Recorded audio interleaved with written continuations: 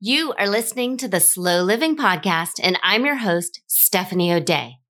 What if I told you that you could truly have the life of your dreams, the life you've always wanted, one filled with abundance, joy, and a sense of purpose? It's absolutely possible, and I see it each and every day with my coaching clients. It all starts with learning how to slow down. You deserve to live the life you've always dreamt about. Let's get started.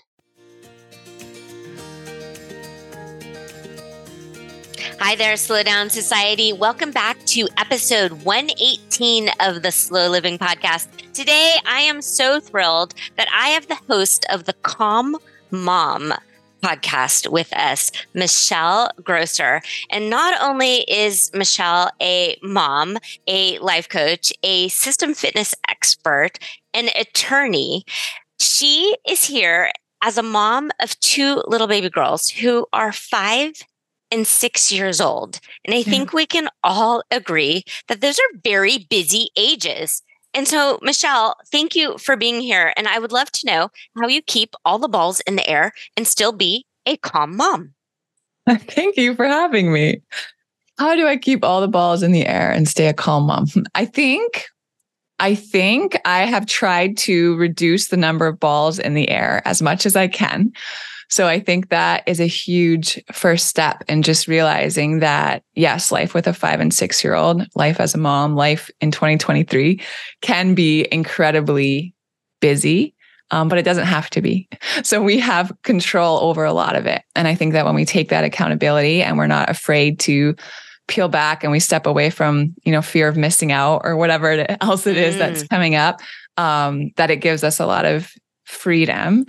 And then I also think on the second side of it or other side of it is that if I was doing all I'm doing, in addition to that, my husband and I planted a church here in Miami about 2 years ago. Wow. So I'm also, thank you, pastoring a church, which takes a lot of bandwidth, right? To do that, and midweek ministries and everything. So we manage a full staff there. So we've got a lot going on. And if you had asked me to do all of this 7 years ago, 8 years ago, I just know that I didn't have the capacity to do it. I didn't have the skills. I didn't have the space in my nervous system to handle all of that without being chronically dysregulated, right? Running on anxiety and overwhelm and all of the things that a lot of us face. But I've done so much work with my nervous system, and that's now what I teach women how to do. So that has actually increased my capacity to be able to hold more of life without feeling overwhelmed. And there's a lot of systems and habits and structure, I think, that goes into that also, and mindsets, but really just learning how to hold more without it stressing me out has been a skill that I have worked at honing intentionally for the last, decade or so. So if you were, I don't know, I'm going to use the word alien for lack of a better term, but if you were someone like from above watching from another planet, you doing all of the things, would that adjective of calm be there? Or is it that you're doing all of the things and you found a way to turn it calm? Yeah. So I think it's both. I think I tend to run at a current that is fairly calm, but it's intentional, right? I wasn't just born this way. Like if you came to see me 7 years ago, I was probably, sitting at my desk at a law firm, completely overworked, stressed out, wanting to cry, not spending any time with my husband, and just feeling really stressed and overwhelmed and anxious and all of these things. So it's not necessarily my tendency. I'm not necessarily wired that way. But I think like anything else, it's something that we can hone over time. So I think if you look at my day from above, probably it does flow fairly calmly. We have great morning time together as a family, and it's beautiful. And it's part of my favorite time of the day. I wake up before my kids, which is one of my favorite hacks for moms ever. It's changed my life. And then I surround myself with really great people that I can delegate to and that help me, show up in the ways that I want to show up. And I stop working every day around 3 p.m. and I pick up my kids and I hang out with them. But I think there's this fallacy that I do it all. And I think we look at a lot of women that do that, and it's a facade. It's like that Pinterest home that, is in the same whatever aesthetic palette or whatever. It's not real, right? It's the highlight reel. So I think when we can acknowledge that no one does it all. And there are a lot of things that I say no to or don't do so that I can do the things that are important to me. And I have tools, overarching tools, habits and systems, and in the moment tools when I am feeling overwhelmed and anxious, to bring myself back to a space of regulation and return calm to my body. To your body. So I'm a huge proponent of paying myself first with morning time also. Yes. Is that, and you said earlier that was one of your biggest hacks. So what does your sort of self-regulation time in the morning look like? Yeah. So for myself and for the women that I coach, as far as I like to do it as a morning routine, part of it as a morning routine, and then part of it throughout the day. But there are 3 things that I do every day to really nourish my nervous system. And the first one is at least 10 minutes of stillness.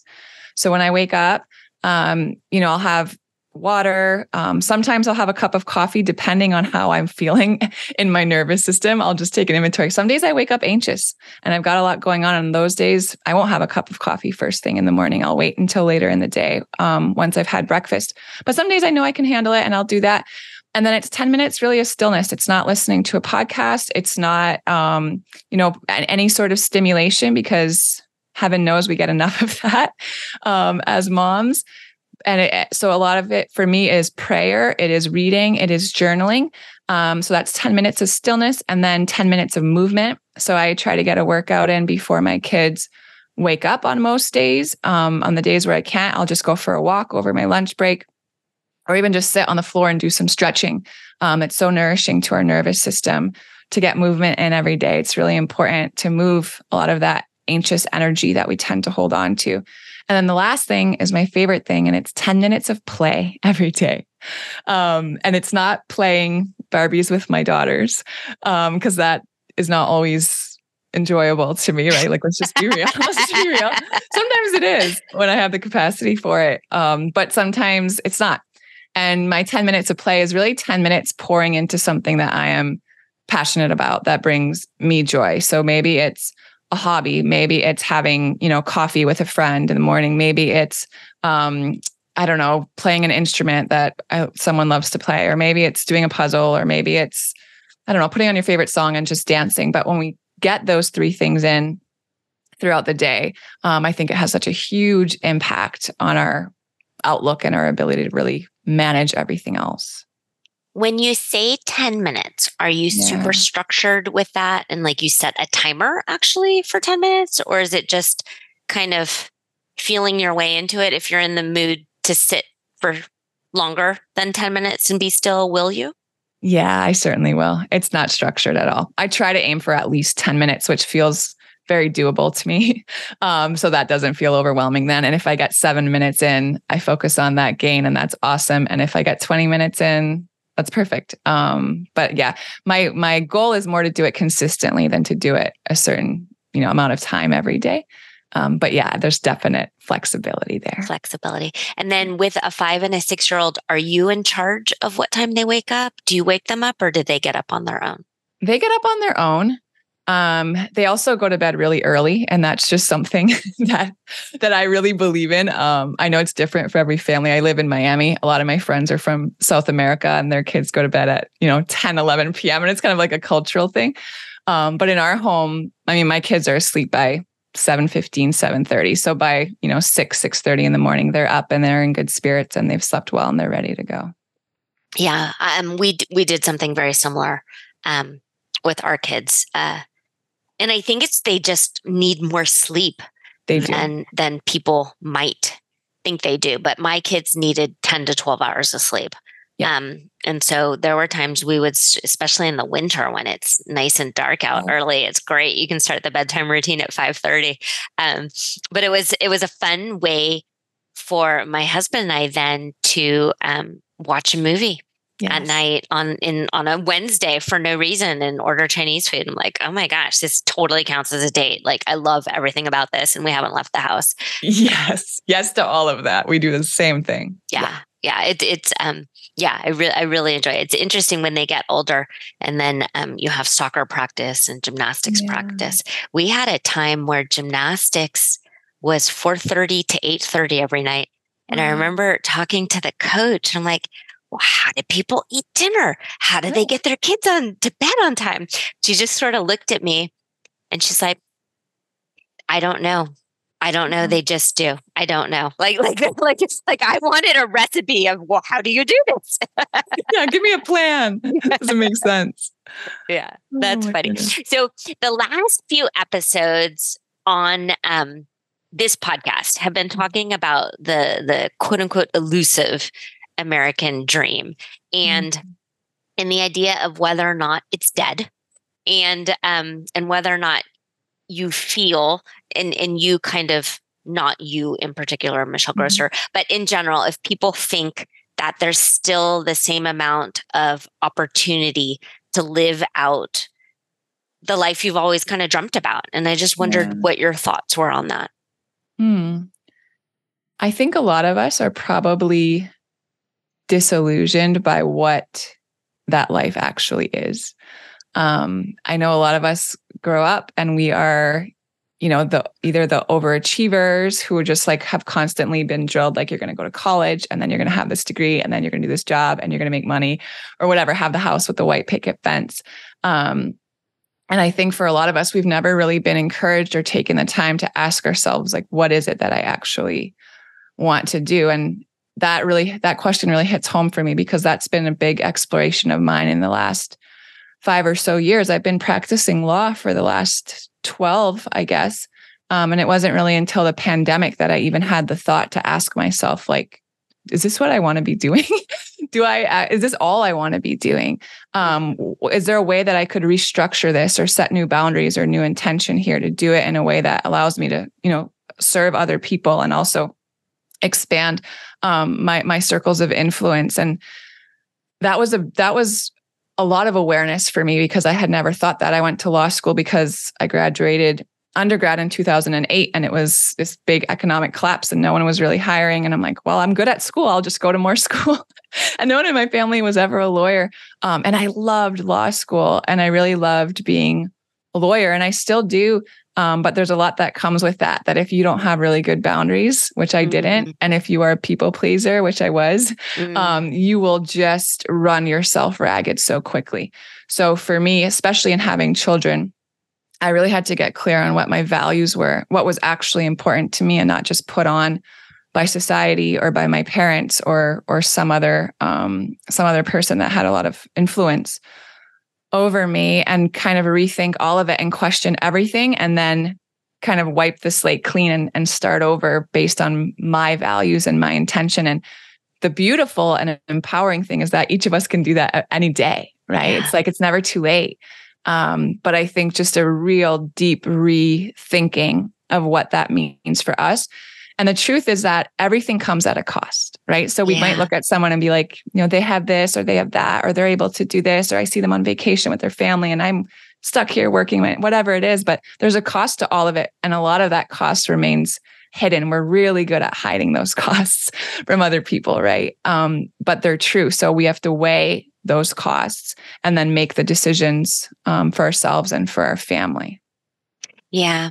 I like that you shared that. And I think in general, if you are good at school, and if you are kind of a people pleaser and it's not your fault. And if this sounds like you and you're listening, it's not your fault because that's what school does. School tells you, and your parents tell you, if you do it this way, you're going to win. If you do it this way, you'll get a good grade. And if you get a good grade, then you can do this, and then you can do this, and then you can do this. And so I sort of like to just sort of joke with people when I'm on a coaching call with them is like, so we were raised to be trained seals, that if you do this, you get a fish or you get a gold star or you get an A. But in real life, when you're the actual grown up, you can decide that maybe you don't want the 3-bedroom house with the 2-car garage with the picket fence, because really you'd rather travel and live in a van and get to go to a new city every day and work online. Like that is okay. Like you get to decide.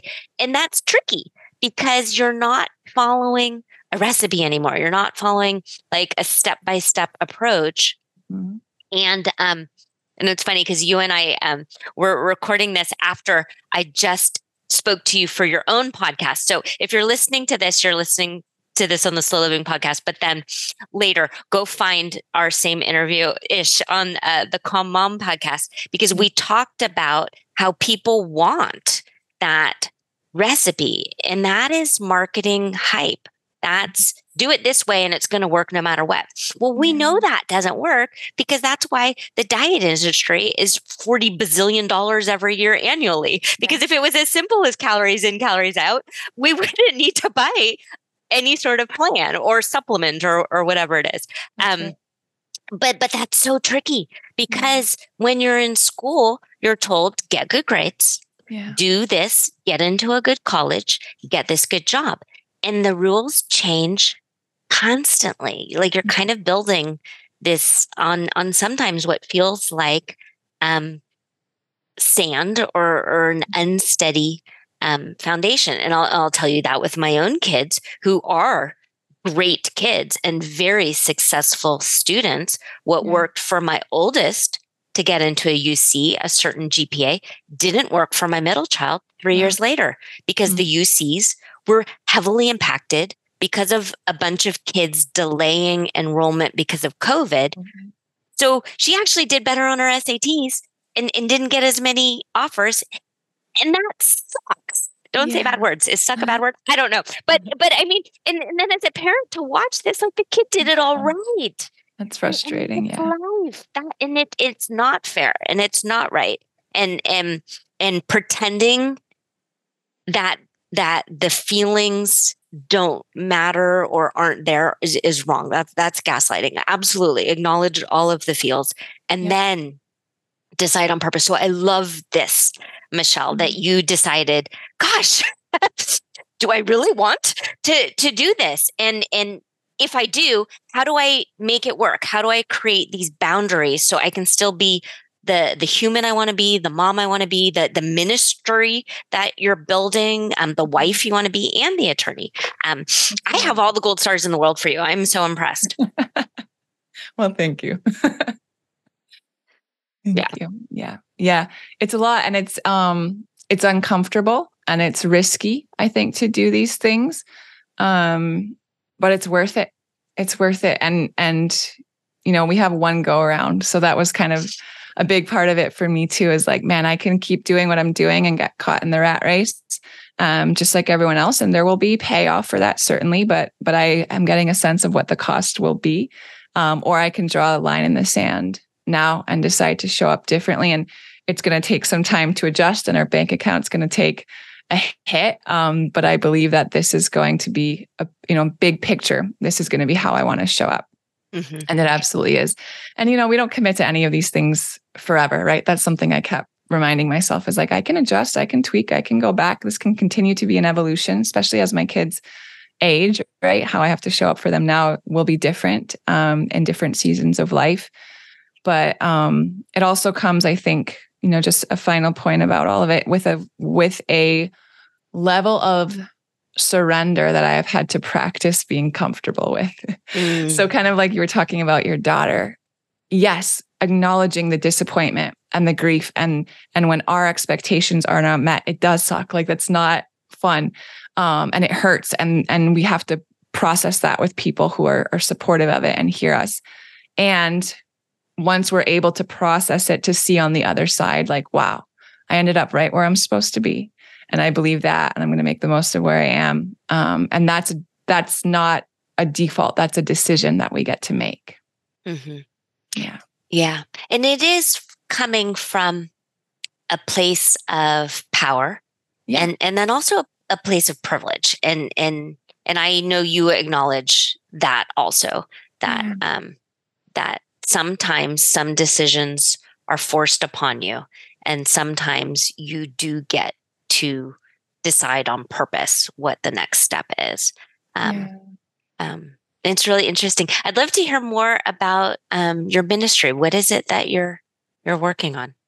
Yeah, so we actually we were part of a big community, like a really big church down here in Miami, and we just felt a calling to step away from that, and we did so, and we visited other faith communities and other churches, and never really felt like it was our home.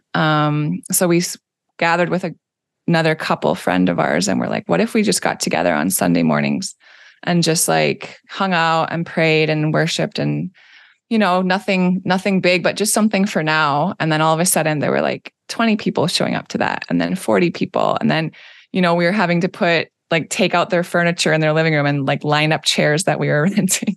And after it was, 100 people showing up on a Sunday, we're like, oh my goodness, I think we might have started a church. This was never the intent. I never wanted really cool. this title. So we rented space from a small Baptist church here in Miami, and we started gathering there, and then we outgrew that space, and now we're in a much bigger space that we rent. But that's definitely been a project of building the plane as you're flying it kind of thing. None of us with any sort of ministry backgrounds and haven't been raised in families who were running ministries or any of these things. So that's also been a huge act of surrender, and just not having to have all of the blueprints and all of the plans, but just the next step. So as we've stepped into that, there's always been provision. There's always been resources. There's always been, the right people just kind of appearing that we needed, and answering all of our prayers. So it's been such a beautiful journey that I never thought I would be on. But it's been so fulfilling. And I also know that it's just getting started, and we're seeing so many amazing things happen. We're seeing marriages being restored, and we're seeing people being healed in their bodies and their minds and their spirits. And we're just seeing community being fostered, and people finding, I think, an unconditional love that's really hard to find in other communities, people that genuinely enjoy each other. So it's been really, really special. What I love hearing about this is the sparkle in your voice. Yeah. And I love also that you use this metaphor of building the plane and flying it, which is, and you talked blueprints, which is hysterical to me, because in the O'Day household, we literally had this conversation this weekend because my husband is an engineer, and he wants to know all of the things first before you step forward. And that's not me. I'm like, let's just go for it and we'll see what happens. And it did work for me with the Crock-Pot site. It worked with me for motherhood. It worked for me in many, many ways. I have enough faith that I will figure it out. He wants to know for sure, no matter what. And what's interesting is earlier we were talking about like the plan laid out in the school system. That should work, but sometimes it doesn't. And so the idea of blindly following a certain prescription or a certain recipe, you still have to take your intuition in check. You still have to think about it. So my mom, for instance, if she's trying a new recipe, even if it's one of my recipes, she'll say, I don't know what happened. It looked done at 6 hours, but the recipe said, this is a Crock-Pot recipe, the recipe said 7.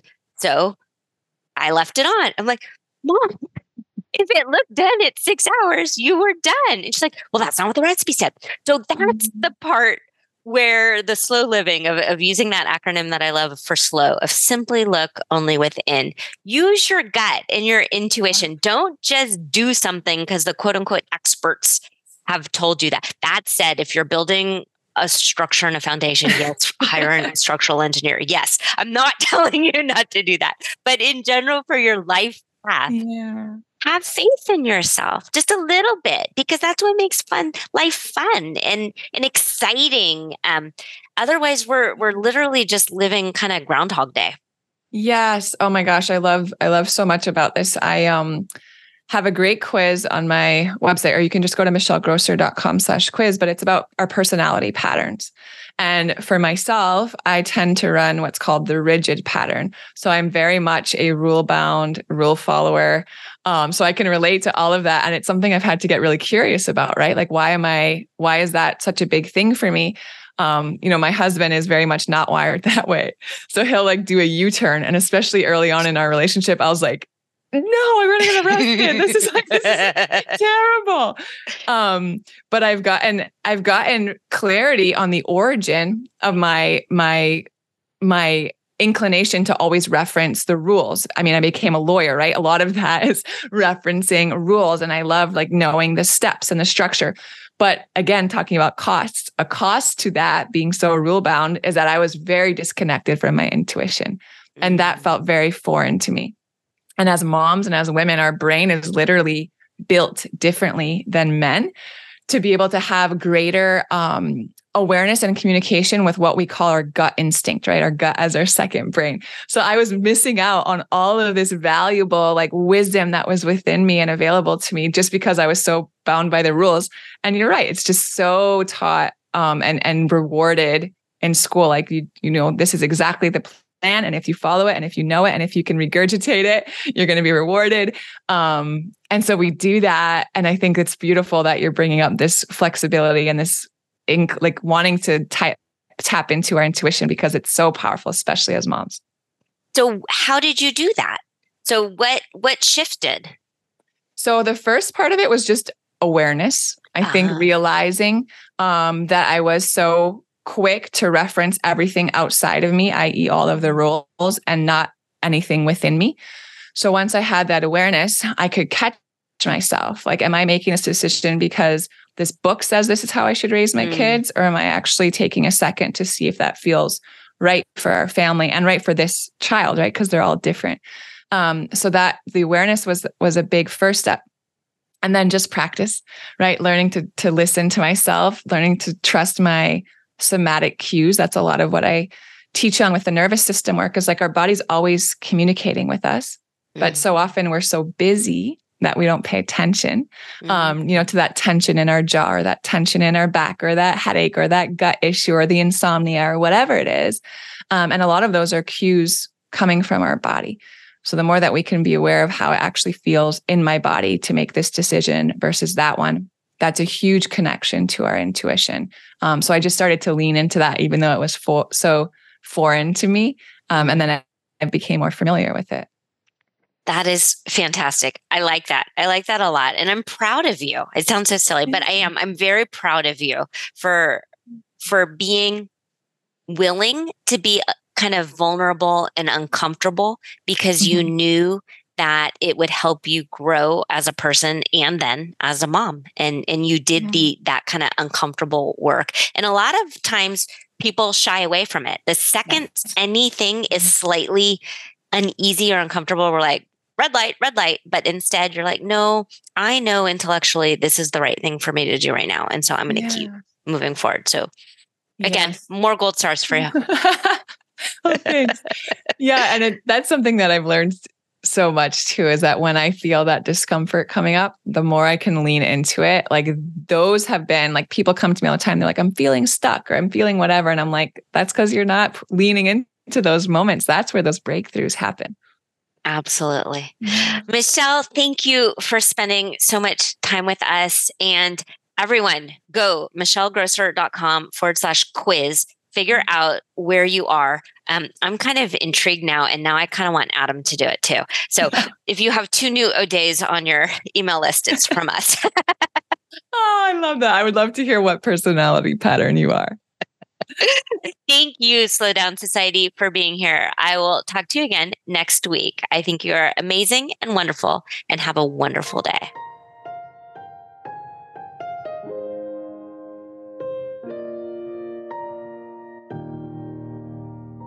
Do you have a slow living story to share? Leave me a voicemail at stephanieodea.com/podcast with any questions, comments, feedback, or testimonials, and I will be sure to include it in an upcoming episode. Also, if you found value in this episode, please share it with your family and friends and subscribe through your favorite podcast provider. The more you share, comment, and leave positive reviews, the more people we can reach and share the slow living lifestyle and messaging. Thank you, Slow Down Society, and have an absolutely wonderful day.